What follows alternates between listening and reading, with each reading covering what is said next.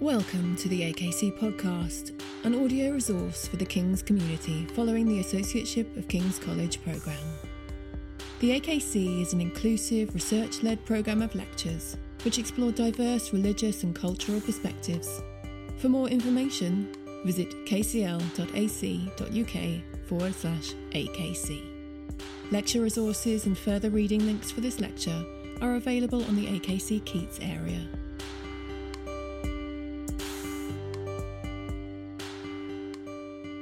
Hello, welcome to today's AKC lecture, a part of the series on the body and spirituality. My name is Renesha Khan. I'm a fourth year PhD student here at King's College in the Department of Theology and Religious Studies. The title of today's lecture is Muslim Women's Bodies, Self and Spirituality on Instagram, and is taken from my PhD research, which I'm still currently doing. And my study largely focuses on new media and digital culture, and the bodies of knowledge and also culture which are produced, reproduced and remixed creatively and strategically by Muslim women for Muslim women. But it's crucial to understand that the representations of Muslim women perpetuated in the mainstream media are crucial to shaping the context in which my participants find and see themselves. And negotiation of these representations of Muslim women, both offline and online, and the expectations and assumptions projected from these evocations is an inherent part of the Muslim woman's experience. And it's these assumptions and expectations, I argue, which are embodied in representations of idealised or an ideal Muslim woman. Many of my participants express implicitly and explicitly a consciousness of these idealised constructions, and in turn how these affected their own self and selfhood in relation to these formations. In this lecture, what I want to do is explore how these constructions of Muslim women shape and affect selfhood online, and how are the binaries which arise from these constructions deconstructed and transformed through this agentic digital cultural production by Muslim millennial women as they consume and reproduce content from the Muslim lifestyle sphere and beyond online. So furthermore, I also just want to kind of look at how do these impact the realities of the women I spoke to? How do these influences online affect their body image and their self-esteem and their mental health? So these are some of the things that I want to explore. Because it can be argued that these evocations of the perfect or ideal Muslim woman can be a powerful tool of empowerment and modernity. However, there are complexities and problematics at play when these are largely conveyed through commercial and consumerist ventures online as parts of marketing tools, etc. It's interesting to know that many of my contributors were actually acutely aware of the complex issues and had a great awareness of their participation in perpetuating some of the same systems which marginalise their own experience, so be that economic oppression, etc. So the effects of social media on women's body image, mental health and well-being are also key issues which arise when we're thinking about self-presentation and self-image online, and I'm hopefully going to be able to explore some of the kind of musings that my participants had on that later on in the lecture. In the case of the research participants that I'm talking to, there's an added layer of intersectional inquiry, looking at how intersections of both gender, religion and also culture play out when issues of representation and visibility of the Muslim community are fostered online. And also look at how these online communities are safe places and safe spaces for Muslim women to express themselves and explore trajectories of self-growth and nurture authentic selfhood outside the confines of what is traditionally available to them. So just a quick overview of today's talk. I'll be giving you a quick project overview and talking to you about my methodology very briefly. And we'll be looking at media constructions of Muslim women and how these tropes play out, and then looking at how these are then transformed online, and then focusing more on when we're talking about body issues and things like that, moving on. So, a part of my PhD project, I've interviewed 15 women of British Bangladeshi heritage from Tower Hamlets. They're all aged between 18 and 38, which seems like a really big age group. But when it comes to definitions of millennial, actually 18 to 38 covers it. But also, when we're broadly speaking about the experiences online, there's parity. So there's real likenesses there, regardless of whether someone's in their mid-30s or in their early 20s. But also I plan to look at some of the intergenerational differences if they do occur. So I think there's quite a lot of space for interesting analysis there. So in the data, as I was poring through it, there's loads of occurrences of selfhood and self-making and agency which seem to be cropping up. And it's also, these are things that are existing in the literature about Muslim women that exists already. So I've kind of looking at their digital lives and looking at these issues seem like a relevant kind of way to go. I don't know if that's what I'll end up doing, but at the moment that's where I'm at with it. And I'm focusing on the social media platform Instagram.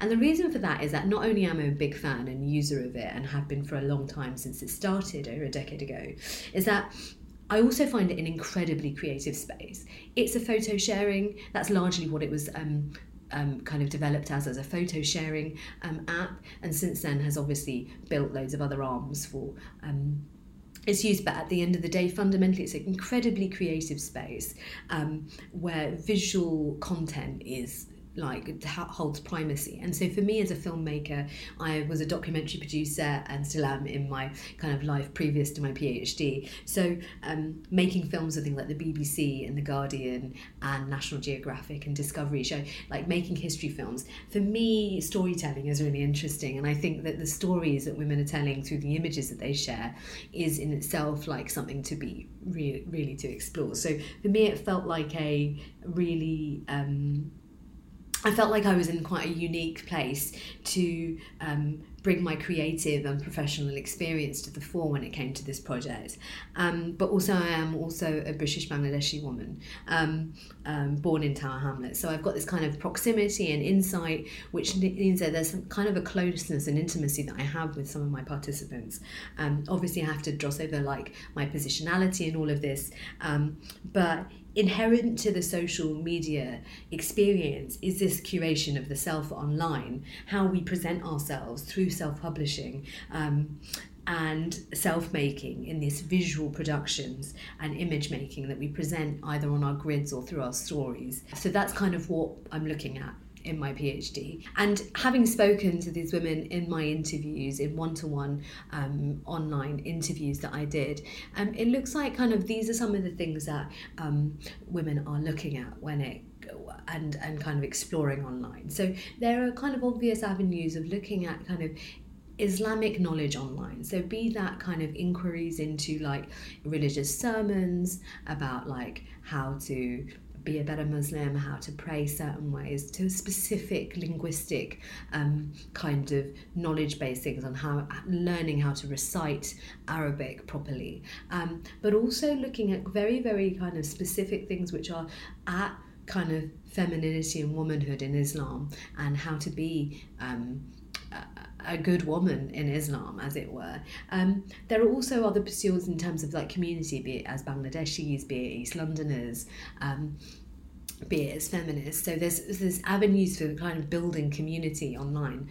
And many of the women I spoke to were also social activists. So like and kind of being able to use Instagram to make connections and networks with other people and like-minded activists like themselves. Modest fashion and makeup was a huge part and almost is kind of taken as a given as a part of the consumption that women are making online. I think everyone takes for granted that we look at food and makeup and fashion when we're scrolling through our feeds. So those were kind of things. But I think what made my participants really distinct, or at least from what I can see, is the kind of self-expression, which is also really bound up in defiance of like gender roles. So some of my participants talked about their like love of fitness and in particular weight training, which is itself seen as like quite a masculine space, and coming from quite a patriarchal Bangladeshi communities that like doing things like going and being part of cycling groups, for example, and being part of things like a night traveling alone, for example. These are parts of, you know, the community that aren't like necessarily that accepted or at least condoned. So going Instagram and using and finding community through their social platforms was a way of kind of culturing these levels of self-expression. Also, something that doesn't really get talked about, and hopefully we'll be able to look at really briefly at the end of the lecture, is talking about how like spaces for advice and support, especially for those who are victims of like abuse and things like that, and also for exploring well-being which is outside the confines of, say, spirituality in the traditional Islamic sense. And we'll touch on that a little bit later. So just to move on, thinking about the traditional media constructions of Muslim women and how these play out. So I'm kind of going to present like 3 tropes that are really, really common and seem to be prevalent in the mindsets of the women that I spoke to, but also out in the media landscape. So the first is that of the oppressed Muslim woman. I think with the latest kind of ventures in Afghanistan, this is something that I think is at the forefront of everyone's mind. The first is this trope of the passive, oppressed, undervalued and imprisoned and almost always veiled Muslim woman who's like kind of captive to her patriarchal and archaic community. And Leila Abu-Lughod charts a long history of this gendered Orientalism in the framing of Muslim women as unfree subjects confined by their religious shackles. In this construction, I think it's important to note that the Muslim woman has no agency or will, and often needs a white saviour to come and emancipate her. And that's kind of some of the conversations we've seen as the Afghanistan situation has developed. So the next construction is that of the Muslim woman who's rooted in the idea of Islam as a political threat and as a political threat to Western culture. So this portrays Muslim woman as the terrorist or the Islamic extremist amongst us. And this militant Muslim woman is often shown in either a hijab, and in more recent times, what I've got as a picture is of Shamima Begum, a British Bangladeshi woman from Tower Hamlets who left her home to join the extremist group ISIS in Syria at the young age of 15.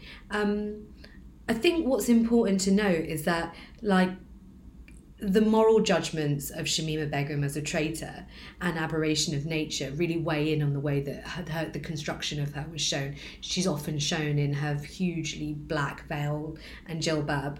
And it crucially kind of ignores the fact that this woman who faced trial at the age of 19 had been indoctrinated as a child. That kind of moral thing goes out the window at this point. And regardless of her alleged crimes, Shamima's case kind of highlighted the fact that Muslim women are not treated with the same compassion and objective judgment because of the choice they make to uphold Islam in whatever form that might take. And so the third and final kind of trope that I want to explore is the moderate and acceptable face of Islam, of Muslim women, and also the champion of multiculturalism, usually a Muslim media personality like Nadia Hussein, who, though veiled, is pointedly unpolitical in her public persona. You'll also notice that her hijab turned into more of a fashionable kind of turban, and that in itself is kind of accommodating a more acceptable look.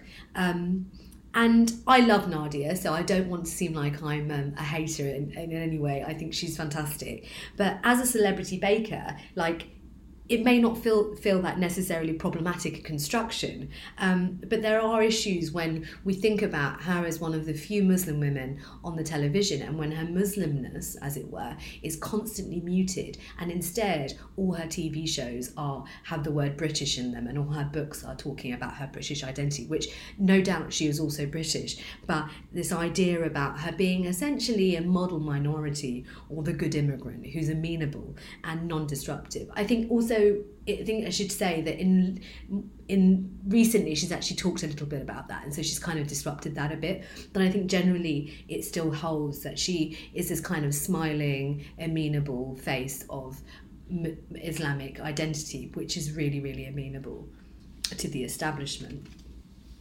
So I think thinking about the way that these constructions play out on the women that I spoke to, I just wanted to use a quote from Orin, she's a 28-year-old lawyer, and she says, I think growing up in post-7/7 generation as a brown visible Muslim, I felt like I had to justify my existence, or I had to justify the fact that I'm a good human being. I'm brown, I'm Muslim, and I'm a good human being. But I'm a good human being despite being brown and Muslim.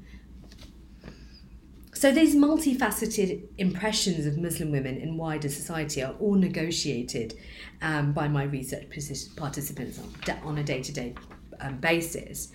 And like Orin, there's this heightened awareness amongst most of the women that I spoke to of these perceptions of Muslim women in wider society, which impacted their comportment and the way they were in their workspaces, in their school settings, and in their social settings.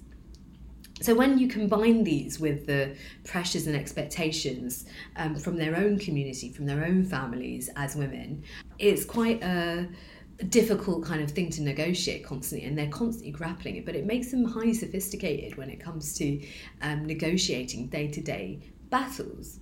I think it's also important to note that, despite the overarching media portrayals of Muslim women and the Muslim community, the women growing up in the UK are affected by hegemonic gender expectations conveyed through society's norms and values. In contemporary culture, the modern woman is self-motivated and high-achieving, who can have it all, but importantly must also adhere to the heteronormative standards where the ultimate goal is marriage and motherhood.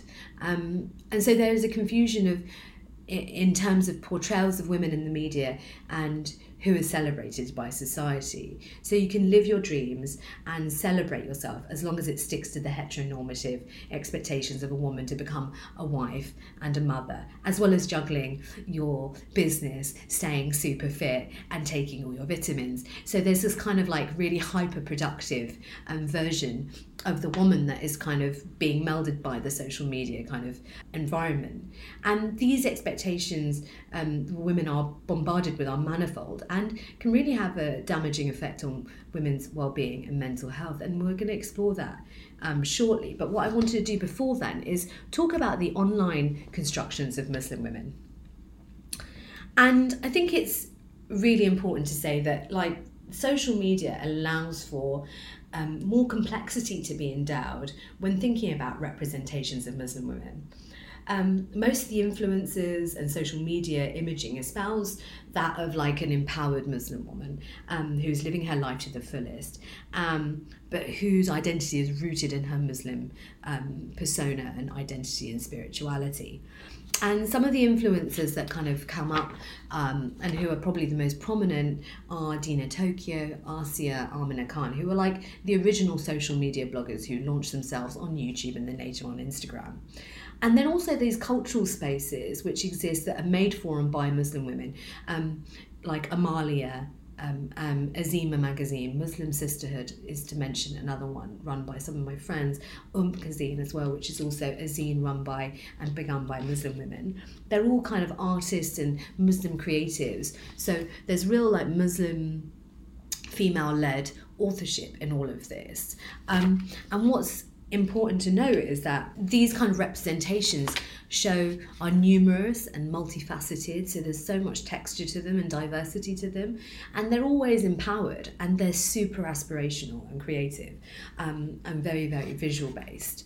And I think it's important to note when it comes to influencers and Muslim influencers, they help construct the changing idealised version for Muslim women by opening up the conversation online in the community about modest fashion, where, for example, the disempowering the male gaze happened. So, and the male gaze dominates the Islamic discourse about hijab and modesty, but by disempowering that, in doing so, they were able to like center the female experience of hijab and modesty and empower the experience from a woman-centered experience. So self-expression through fashion and makeup, where faith was still central, but also comportment became a real tool in terms of defiance of this kind of the kind of dominant conversation around hijab. So saying that, many of the bloggers and influencers I mentioned, like Dina, for example, fed into also traditional things. So they were like amazing businesswomen, super creative, but also they kind of still played out the familiar tropes in traditional constructions of idealised Muslim women, so that of a mother, a wife, a homemaker, but with the incorporation of like this successful entrepreneur, creative, video blogger, etc., businesswoman. And in many ways, this is a really aspirational Muslim woman and celebrates what Muslim women can do, the fact that they can do anything. But with all these idealised constructions, there are fault lines and problematics which exist and affect their audiences in numerous ways. Things like the perpetuation of like body image issues, Eurocentric beauty standards are just to name a few.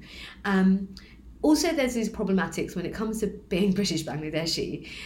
The model of Instagram centres around the consumer product and the marketing of these products. And a lot of this is about like fast fashion and fashion.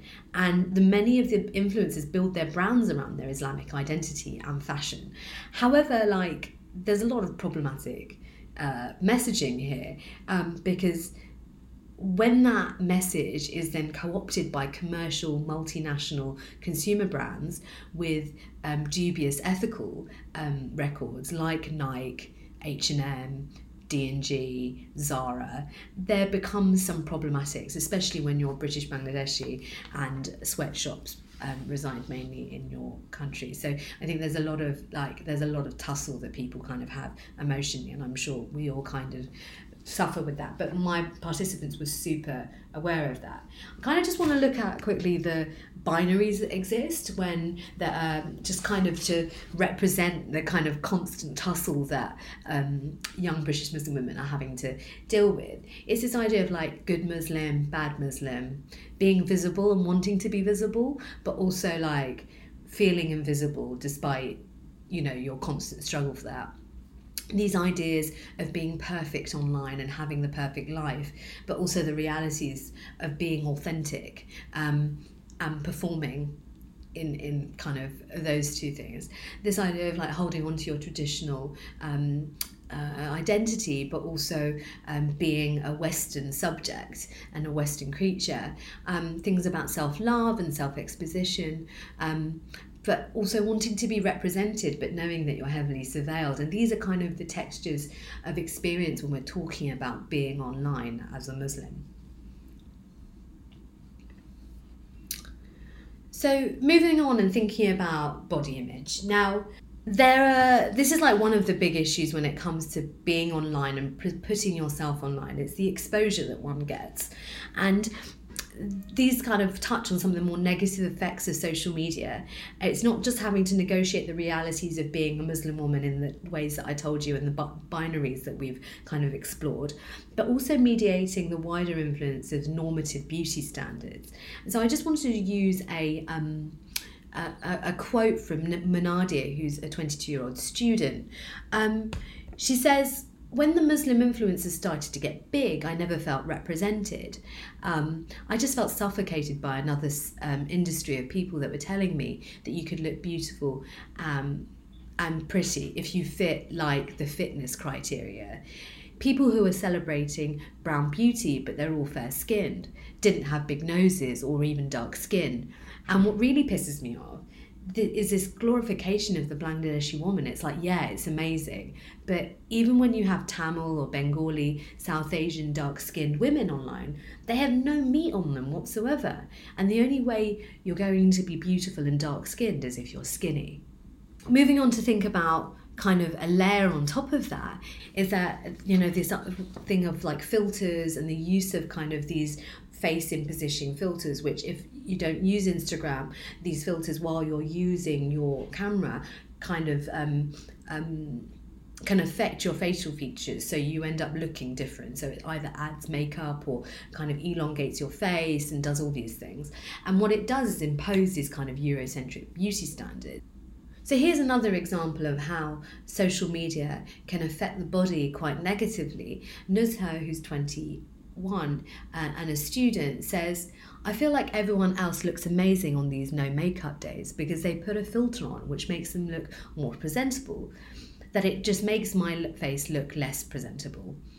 I was looking at these bloggers and they never posted their face on their story. They always posted with this filter, and I just thought how damaging that is. And the reality is that there's places in Scandinavia, for example, where they're trying to impose laws on the way that these filters are affecting like self-perception, especially in younger people.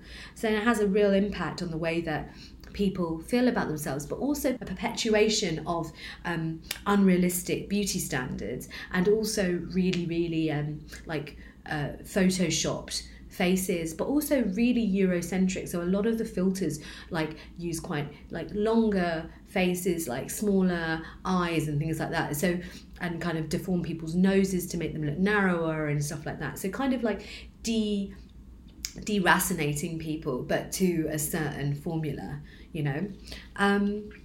And so I just moving on to think about how mental health is affected online. There isn't all downsides to the downsides that we're talking about in terms of body image and mental health. There are also kind of the upsides, because many of my participants also talked about how being online and being able to find communities online has really helped them in terms of their own journeys of self-growth and self-exploration, be it emotionally and with it when it comes to spiritually as well. So Saida, who's an English teacher, who's 34, says, "The positive outweighs the negative. The best thing I found on social media is the access to psychotherapists and counsellors. I love the conversation they're creating. I've learned so much about myself. And the thing is that I've internalised because of how they've made it specific to our experiences of being Asian. The support that comes flooding through from other women in these groups as well. When they offer their advice, they're like, yeah, mate, same thing happened to me. Yeah, me too." And so here you find this real sense of kind of like, almost like fraternal and like kind of sisterhood that happens amongst people who are sharing their experiences, their troubles, their traumas, those who are victims of abuse or things like that, who are able, and survivors who are able to come together online and be defiant in their experience. So that's a really like beautiful kind of bookend to some of the experiences online that are happening with the women. So I just wanted to end today's lecture thinking about selfhood and how it's helped shape some of my participants. And I think overwhelmingly, the kind of take that I've been able to represent is kind of surmised in this lovely quote by Jasmine, who's 29-year-old social worker, because I feel like it really surmises kind of the overall experience of when we're talking about Muslim women's bodies and selfhood online, how it kind of plays out. And it really kind of is summarised really beautifully in this quote. Jasmine says, "Instagram has definitely shaped my views as an adult in terms of like female empowerment. I feel like it's really opened to my eyes that because we are brown doesn't mean it's a barrier. We can achieve a lot more and we can do a lot more." Yeah, I think it's a really powerful statement of how these women's digital lives have an impact on their well-being and their sense of being, and that can have a knock-on effect on the way that they regard their spirituality and themselves and their day-to-day lives. So in conclusion, I think what we have to see is that when we think about selfhood in Muslim women online, there's a continuation in the construction and deconstruction of what the idealised Muslim woman is. And these developments essentially took the power away from the veil and clothing in discourse amongst Muslim women in terms of their comportment. And this in itself is affecting and impacting the nature of selfhood in respect to putting the religious onus on the individual away from that comportment. And in a way, what the cosmos of Islamic lifestyle influencers and consumers has done is to take the gaze away from their bodies and their choices in how they cover and represent themselves to a more agentic articulation of selfhood, bound in their own self-expression, which is incredibly important in terms of the way they evoke spirituality. Whether or not this has happened intentionally, what it has done, according to my participants, is, quote, alleviated the pressure off of hijabis and non-hijabis to maintain the perfect Muslim persona. So what I like to think about is how these online spaces made by and for Muslim women act as a space in which this group is free to explore and express themselves beyond the limitations presented in their geographical, social and cultural realities, beyond the binaries that exist and that were represented and discussed earlier. In this online world that British Muslim women are making, choices that define the nuances of their religious identity and their spiritual identity, and discover how that relates to other aspects of their selves and selfhood.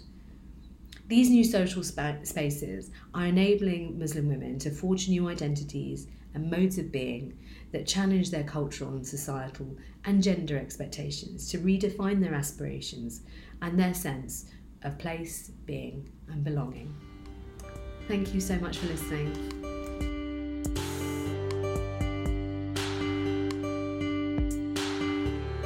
Thank you for listening to the AKC podcast. If you have enjoyed this lecture, please click subscribe in your podcast app to receive future episodes. AKC, at the heart of King's thinking.